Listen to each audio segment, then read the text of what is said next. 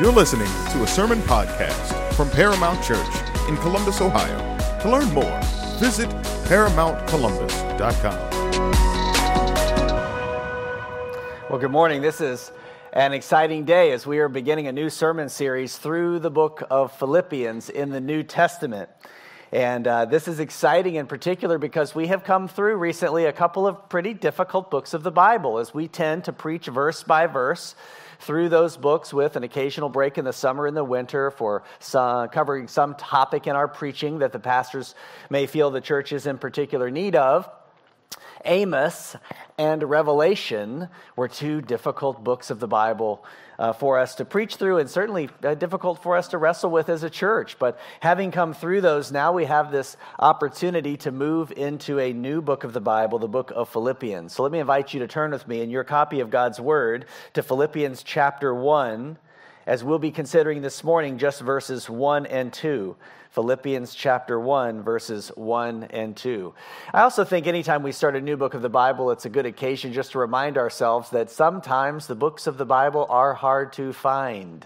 When I was a young Christian, I felt, this probably says something about my pride that I still carry today, I felt a lot of self-consciousness about how quickly I could find or how slowly I would find books of the Bible.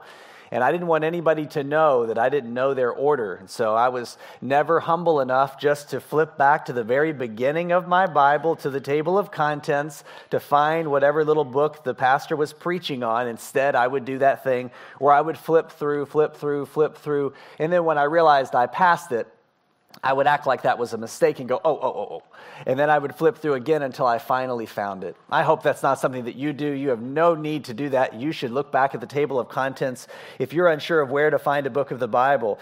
This morning, the book of Philippians, of course, if you look at the table of contents, is the 11th book in the New Testament. So if you find your way to Matthew about near the beginning of at the beginning of the New Testament, you can then work your way to Philippians. Also, as a new Christian, I remember, and it may say something about my IQ today, that I often do find myself saying General Electric Power Company.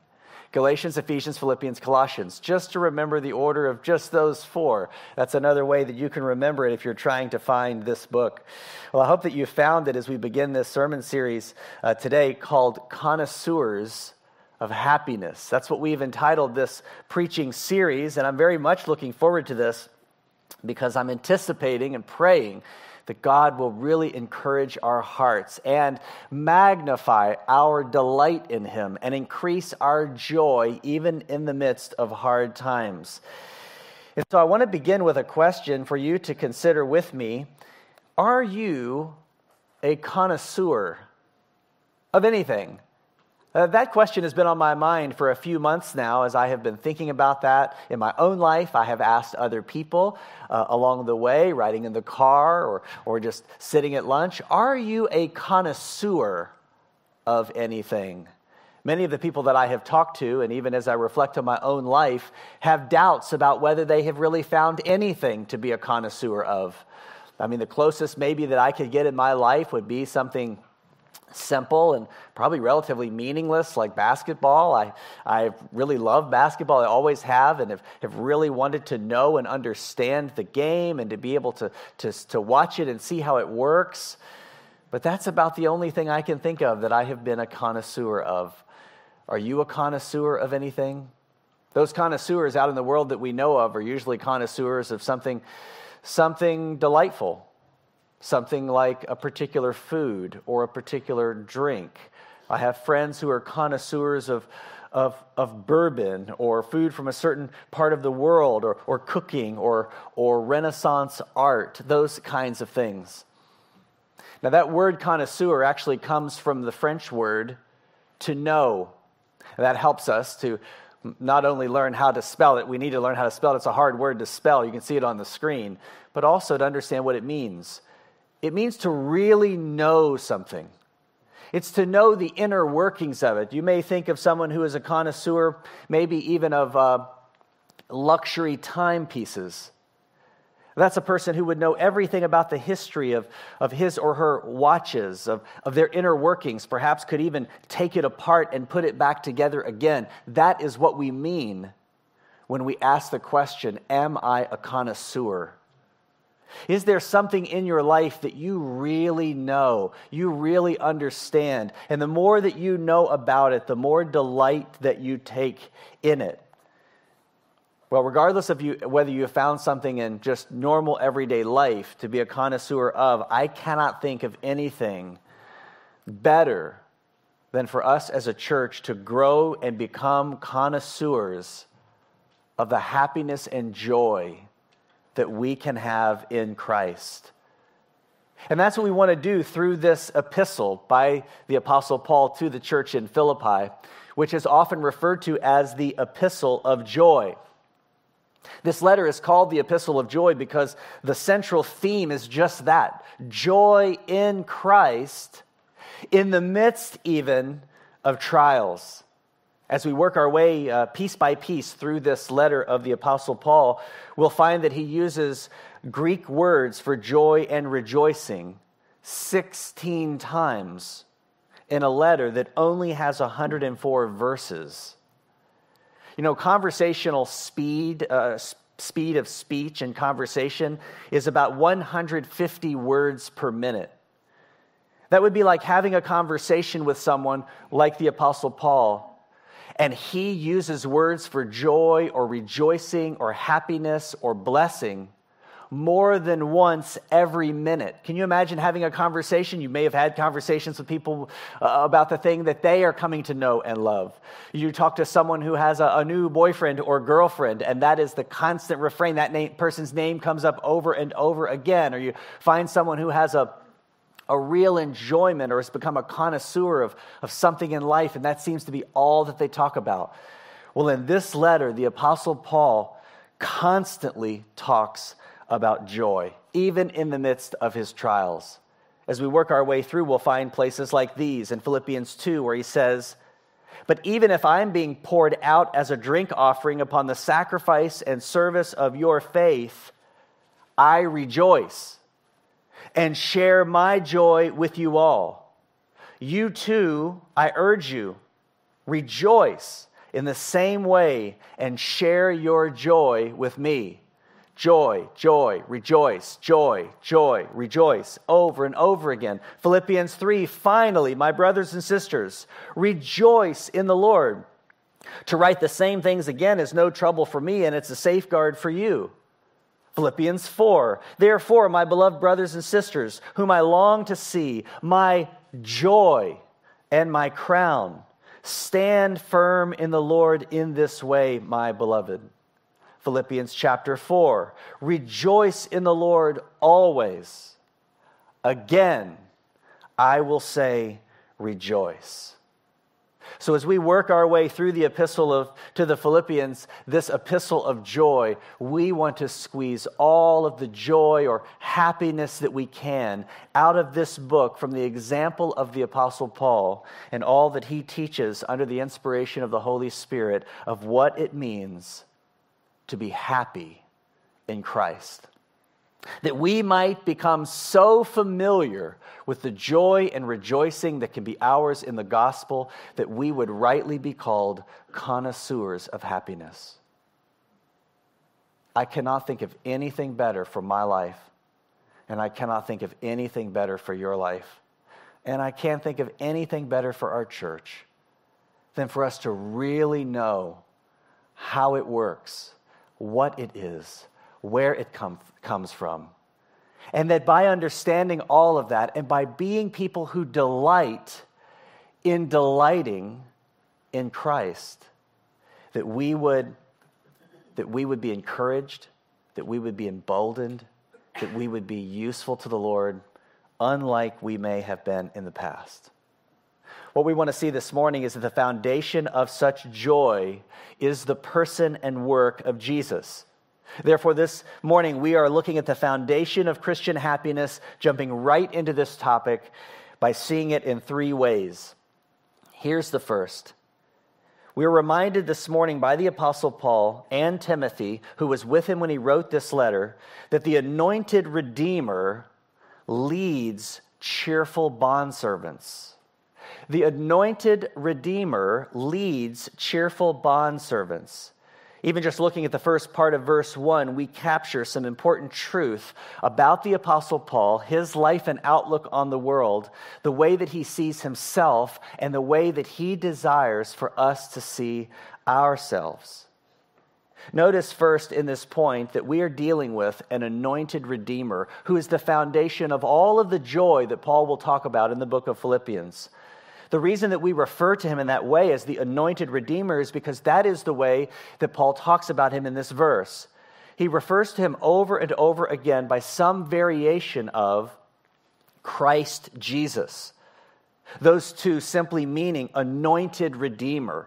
That Jesus is the Savior of the world who has been anointed or appointed by God the Father to come and live a perfect life in our place, to die a sacrificial death in our place, and then on the third day to rise again, triumphant over sin and death, as the captain of joy in himself, gathering all kinds of people around the world into his covenant love, into his kingdom, that they would be satisfied increasingly forevermore. That is who this anointed Redeemer is, Jesus of Nazareth, the one in whom we have placed our trust. And if you're here this morning and you have not placed your trust in him, I am begging you, consider Christ. There is no one like him. He is the all-satisfying Redeemer of the world. And he stands now in a season of grace welcoming you, no matter who you are, welcoming you with a real welcome to come to him and to know him and to be happy in him. Notice that in the first part of verse 1, Paul and Timothy are referred to as bondservants.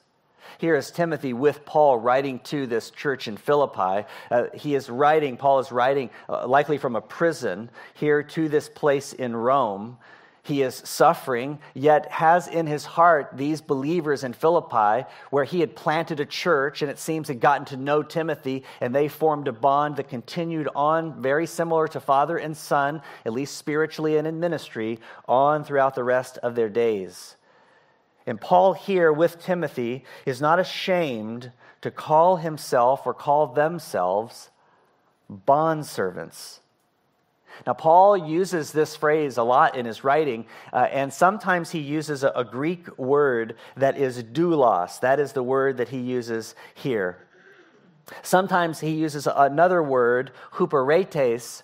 Both of them, though, carry the connotation of being a kind of under-rower, a servant of servants, the very lowest of the servants. You may even think of a ship with those who were rowing and pushing the boat forward. They would be in the very bottom of the ship. They are in the worst of conditions, and yet they are serving with all of their might. The most humble place in the hierarchy of value, the Apostle Paul places himself there, willingly, cheerfully calling himself a bond servant, a slave. Now, what's interesting about this is that the Apostle Paul, when writing to Philippi, doesn't do what he does in some of his other letters. He doesn't refer to himself as an apostle. For some reason, perhaps it's because of the warm relationship that he has with these believers, he doesn't feel the need to assert his authority over them, but rather he humbles himself before them, acknowledging that he is a servant of all, in fact, the lowest of servants. Just as the Apostle Paul clearly considered himself to be the chief of sinners, he delighted in being known or seeing himself as the chief of slaves, the chief of servants who found their delight in serving their God. And this stands out to me as an incredible, incredible truth that should not be overlooked, is that Paul and Timothy are cheerful and happy to be known as bondservants. They gladly refer to themselves as those who are bondservants, who are the lowest position, under rowers. This kind of language, it is the lowest position. It is a signal of permanent servitude, is what a bondservant was, the word that he is using to refer to himself. It is someone who is in submission to the captain, always rowing at the captain's beat. A bondservant is not someone who was on a quest to gather up as much personal honor for himself as he could, but rather he delighted in honoring the captain, the king, ultimately here who is Christ, the anointed Redeemer, and finding all of his own honor or happiness in the honor and happiness of the one whom he served. It is an amazing reality to think that the Apostle Paul could see being a bondservant of Jesus as a good thing, as a cheerful thing. How many times have you written a letter? We should say written an email or a text. How many times have you written an email and in your introduction you refer to yourself as a permanent, low position, no honor slave? That's just not something that we do. That's not natural to our nature. We don't delight in that kind of thinking. Can you think of places in the world that it's actually considered to be good and happy to be a bondservant? No one uses that language. No one admits to that I'm a bondservant of the government. Nobody goes for that. I'm a bondservant of my neighbor. Nobody's interested in that. I am a cheerful bondservant, the lowest, no honor, permanent servitude slave of my boss at work. No one is interested in that. But there's something different. Something different has happened to the Apostle Paul that has radically transformed his view of himself. That he is willing and cheerful about being known as a bond servant. This is where he gains this joy that we'll be continually reading about, even in the midst of hardship. There are amazing accounts of the work of Christian happiness in the life, in the heart, in the soul of the Apostle Paul, all throughout this letter and other places. And we do well to try to grab a hold of that and get our own hearts around it. Here's one account, which is actually from the book of Acts. In Acts 16, you may remember this. It's such a striking picture of someone who is not only at a lowest point of servitude before his king, but someone who is delighting and even singing about his suffering because he knows the one he serves. In Acts 16, verse 22, it says, the crowd joined in an attack against them, and the chief magistrates tore their robes off them and proceeded to order them to be beaten with rods. When they had struck them with many blows, they threw them into prison, commanding the jailer to guard them securely. And he, having received such a command, threw them into the inner prison and fastened their feet in the stocks. This inner prison was at the very center of the jail cell. It was the worst place that you could be. It would be a kind of comparable to solitary confinement today. But yet on top of that, their feet were fastened in the stocks, which was a large piece of wood between their feet, and it would be pressing their feet apart, kind of like a wishbone, imposing great pain on top of the beating that they had received. And then it says in verse 25 that about midnight, Paul and Silas were there in the stocks, having received their beating, in the inner cell, praying and singing hymns of praise to God. And the prisoners were listening to them. Suddenly there was a great earthquake, so that the foundations of the prison were shaken, and immediately all of the doors were opened, and everyone's chains were unfastened. It's so easy in that account to get caught up in the earthquake and the chains falling off and the doors opening and the release of their captivity. It's also easy to overlook what was going on in their hearts. They are praying and singing, even in the midst of their suffering. This is an incredible picture of what it means to be a happy bondservant.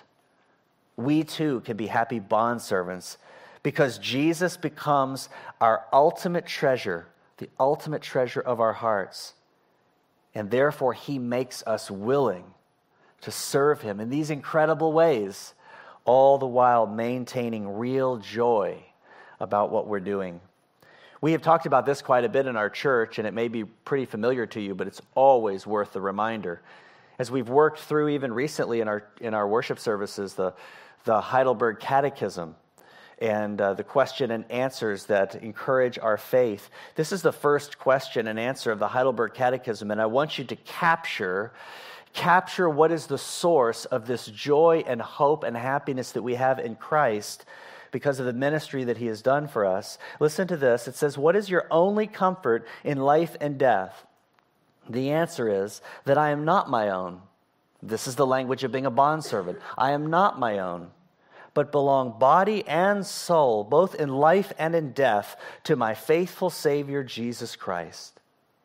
He has fully paid for all my sins with his precious blood and has set me free from all the power of the devil. He also preserves me in such a way that without the will of my heavenly Father, not a hair can fall from my head. Indeed, all things must work together for my salvation. Therefore, by his Holy Spirit, he also assures me of eternal life and makes me heartily willing and ready from now on to live for him. This is the picture of what Jesus Christ can do in the hearts of people like us. He can so captivate us, and he has such a powerful ministry of grace to us in transforming our hearts and meeting our needs and uplifting our souls, so that we become so satisfied in him that we are ready and willing and cheerful even to suffer for him. It raises that question, though. What is the source of my happiness today? What is the source of my joy? There are all different kinds of pressures upon us. There are all different kinds of allurements drawing our attention that we might find our hope in them. So as we look at this text and move forward to the next part and the next point, I would just stop for a moment and encourage you to do something this week. Take some time and meditate upon this question. What are the top 3 things that make you happy, and why? If you want to try to understand if you're close to being a connoisseur of something, that's the kind of question that you ought to answer. What is it that really makes you happy? Could you make a top 3 list? This not only will show you the direction of your own heart, but it will show you anew some of the ways that God has blessed you, the gifts that he has given to you, the kinds of things that he has bestowed upon you that you would delight in him by enjoying them. But what are they? And then from there, we'll be able to, throughout this letter, continue to expand our vision for what it means to find our joy more and more and more in the person and work of Jesus Christ. The anointed Redeemer leads cheerful bondservants. We want to be those kinds of servants. And we can only be those kinds of servants because of this ministry that he's doing for us. We've read about it in the Heidelberg Catechism, question 1, and we continue to read about it here in the next part of our text for this morning, as we see that the anointed Redeemer not only leads cheerful bondservants, but does so by watching and serving his saints. Look at the next part of verse 1, where Paul addresses his letter to all the saints in, there it is again, the anointed Redeemer, Christ Jesus, who are in Philippi, including the overseers and deacons. We see here that those who serve him are not only bond servants externally, but they are servants internally. They are in Christ.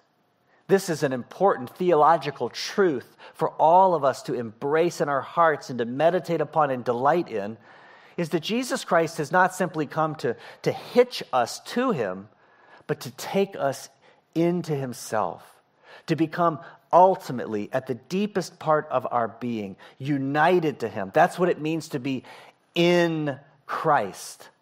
He is writing to the saints who are in Christ Jesus, currently residing in this province of Rome called Philippi. They are saints. The word that he uses here for saints is the same word for holy. It means pure ones. It means God's people. He is writing to those that he sees as God's holy people who are holy and happy because they are in Christ. They have united with him. They have merged with him. They have become one with him. They have married him. And this is the source of their ultimate joy and satisfaction in life. But we also see here his reference to the overseers and deacons, those 2 offices or ministries that were going on in the local church. And I think this also is important because it reminds us again of how God ministers to us. How is it that God is working in our lives and in our church for our good and for our joy? These two words, these two offices, are not simply things that God set up in the church so that it would function well, but they are set up in the church as a reflection of His cheerful care of us. We see God's overwatch and His ministry in these two offices in the church of Philippi. In fact, every healthy local church, New Testament church, has these two offices of overseers and deacons, or pastors, elders, and deacons. We have 3 pastors in our church. I'm one, Pastor Isaac, Pastor Kevin. We also have 9 deacons: James Whitehead, John Vickery, Sherry Bowman, Dave Hall, Dave King, Jack Tapey, Sam Wagers, Court Bowman, Rob Trenopole. We have the same picture there, but what we want to see this morning and to be reminded of is that our happiness is not simply in the functioning of Christian life, but it's in the actual ministry that God is doing in the midst of us through these caring acts. He is overseeing us, leading us, teaching us by His Spirit. He is ever watching over us, ever comforting us, ever ministering to us and serving us in these important ways. But also, the work of deacons is the work of service, often more to do with the ministries of our local church or the ministries in our lives. And it again is a reflection of what God is doing in our world. He is orchestrating the circumstances of our lives. He is caring for all of the details and caring for us in them. And these are the ways that He brings us joy. He ministers joy by teaching and leading us, and He ministers joy by serving us. That's a difficult concept to get our hearts around. That's been a difficult concept for me to get my heart around, is that in fact, truly, God serves us. He doesn't do it in a subservient way as though we are above Him and He is below us, but rather consistent with everything that it means for Jesus to be our Lord and Savior, to be the servant of the world and giving His life as a ransom for many. He constantly serves us. That is what He's doing. He's constantly caring, constantly ministering, constantly thinking of us, watching over us, providing for us. I suppose it's not like caring for a plant in your home. Think about when you care for something in your home, you seek to control all of the details, the environment. You give that plant nourishment. You want to do everything to make the plant flourish because it brings you joy to see it flourishing and alive. It's a very similar dynamic between us and the Lord, that He's ever working to cause us spiritually to flourish in Him, because our flourishing and our satisfaction is what glorifies Him. It's what ultimately brings Him glory and joy. You notice that again back in the Heidelberg Catechism. He pays for all our sins. He sets us free. He preserves us. He causes all things to work together for our salvation. He is ever assuring us of eternal life, and He's ever working to make us heartily willing and ready from now on to live for Him. This is the ministry that He is doing to you. This is how He is serving you. Friends, how easy is it for us just to be oblivious to that constant work, that He's never sleeping, He's never slumbering, He's never stopping, He's always, always working. It's not as though He is the one being served. Perhaps that's why it's hard for us to get our minds around that and really embrace the fact that He is at work in us and He is ministering to us and serving us, because we seem to think that it only works the other way. We serve Him. Isn't that what bondservants do? Well, yes, sort of. But that, again, is not what we read about in Paul's writing. That's not the way that Paul understood things. Listen to this from Acts 17. The God who made the world and everything that is in it, since He is Lord of heaven and earth, does not dwell in temples made by hands, nor is He served by human hands. as though he needed anything, since he himself gives to all people life and breath and all things. He is the one who is giving and giving and giving. And here we are those who are receiving the fruit of that work. And yes, then giving our lives and serving him in every way that we can, glorifying him, but we're doing it by a recognition of his ultimate ministry to us. He is watching us and he is serving us in ways that will work to magnify our joy in him, our happiness over the coming chapters, even in the midst of suffering. Therefore, what we want to do is be on a pursuit in the coming weeks of this joy. How could we know and understand and taste that the Lord is good? How could we delight even more in the midst of our difficulties, trials, troubles, temptations? How could we delight even more in what he is ever doing for us? We want to take advantage of his cheerful care of our souls. We want to make the most of his ministry to us, to pursue him, our knowledge of him, our love for him, that we would delight in him. Finally, we see that the anointed Redeemer, in addition to leading cheerful bondservants and watching and serving his saints, the anointed Redeemer delivers grace and peace. It's an incredible part of just the very beginning of this letter. Such an incredible statement of rich and gospel truth in verse 2.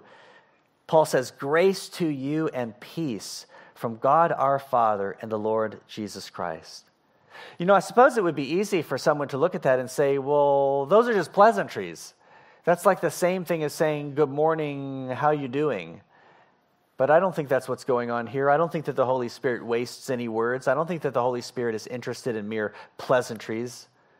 I think that these words are carefully chosen because they give us a clear picture of our King, who has been giving us oversight and service by granting to us what we ultimately need, what we cannot have on our own, and even what in this life our hearts are crying out for as his people: grace and peace.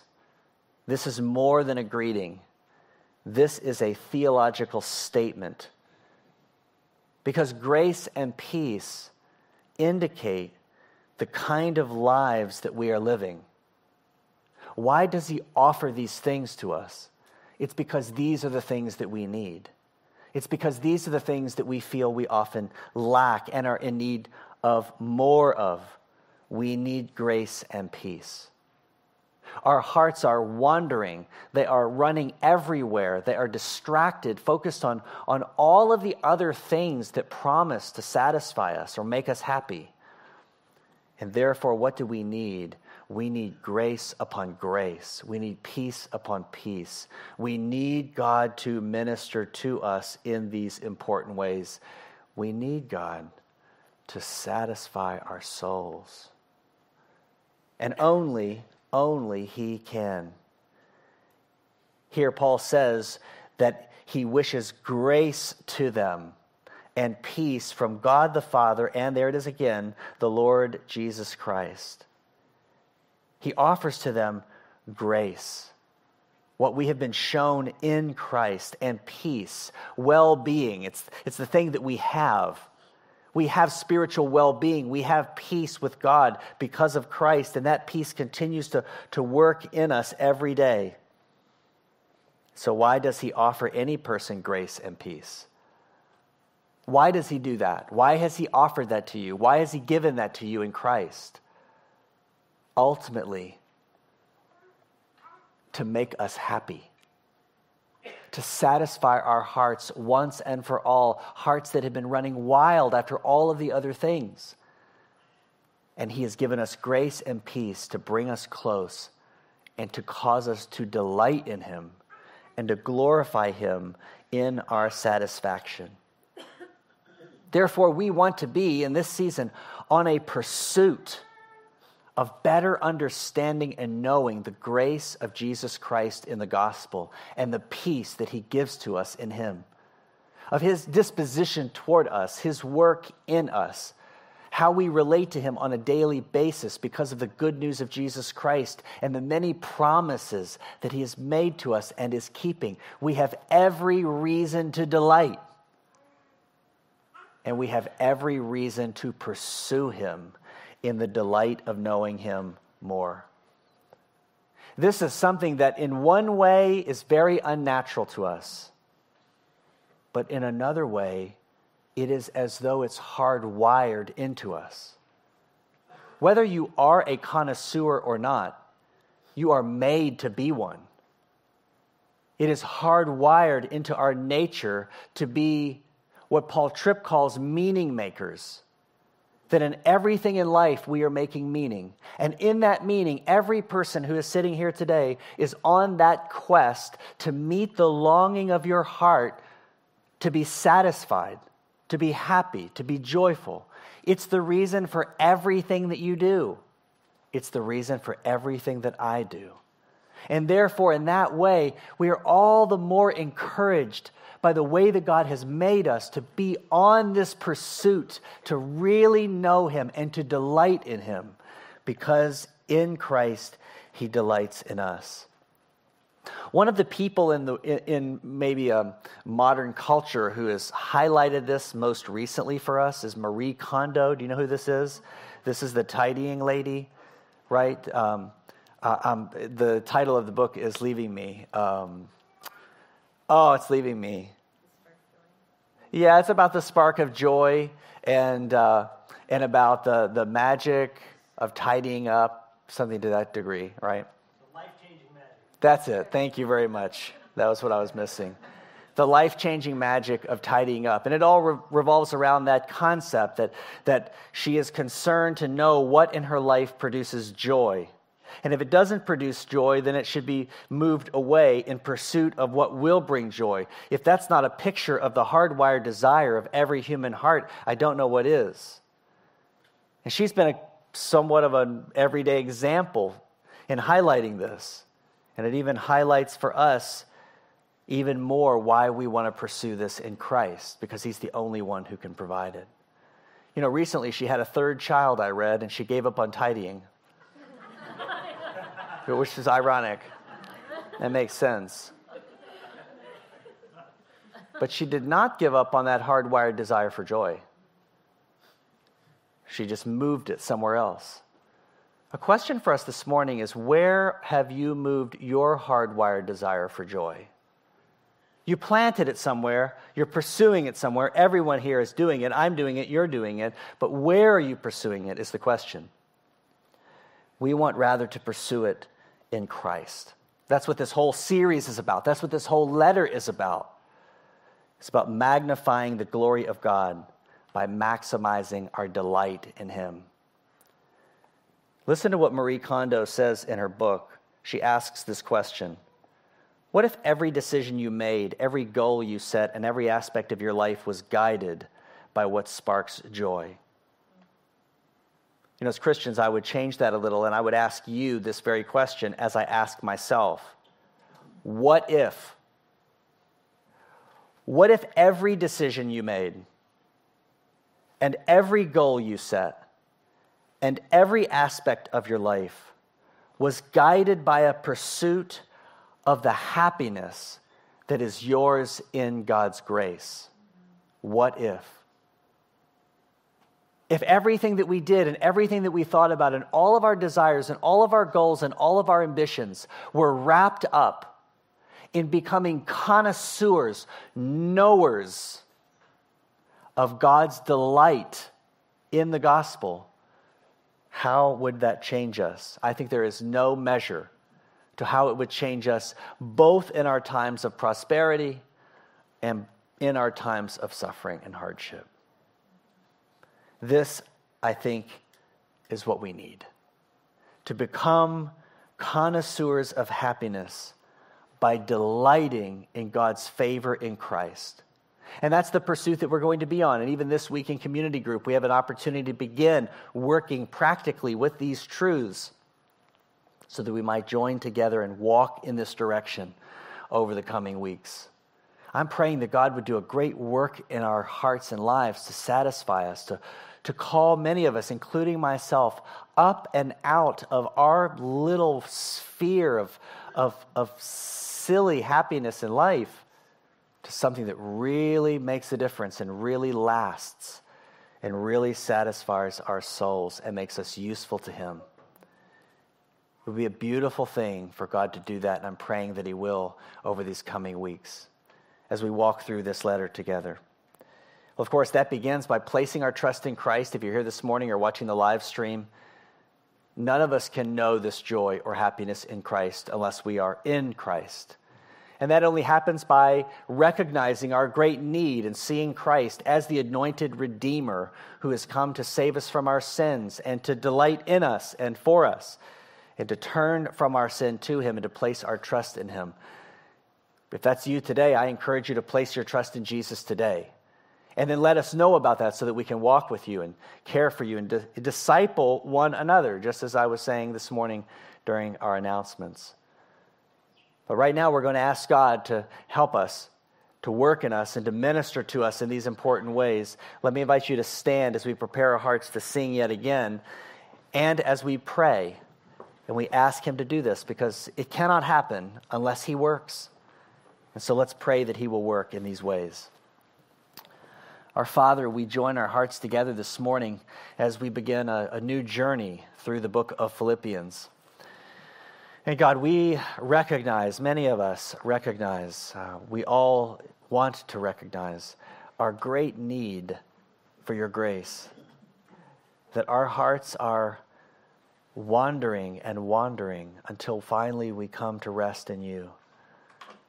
But even having rested our hearts in you, we need you all the more. We need your grace. We need you to work in us. We are torn by remaining sin in different directions. Our focus is divided. Our hearts are in pieces. We pray that you would gather us together, satisfy our souls, and give us a vision.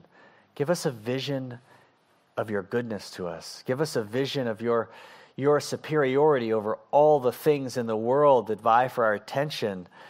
And we pray that in these coming days that you would become more and more the treasure of our hearts, and that we would learn the delight that it is to delight in you and to know you, to understand you, to understand how you work in our hearts. We pray for that wisdom. We pray for your help. And we pray for your Holy Spirit to change us and to strengthen us, to give us a kind of new life, to refresh in us the joy of knowing you, Christ, our anointed Redeemer. God, thank you for your grace and your mercy this morning. Thank you for your word. We pray that you would use it even as we sing now. Minister to our hearts as we sing to you. In Jesus' name, amen.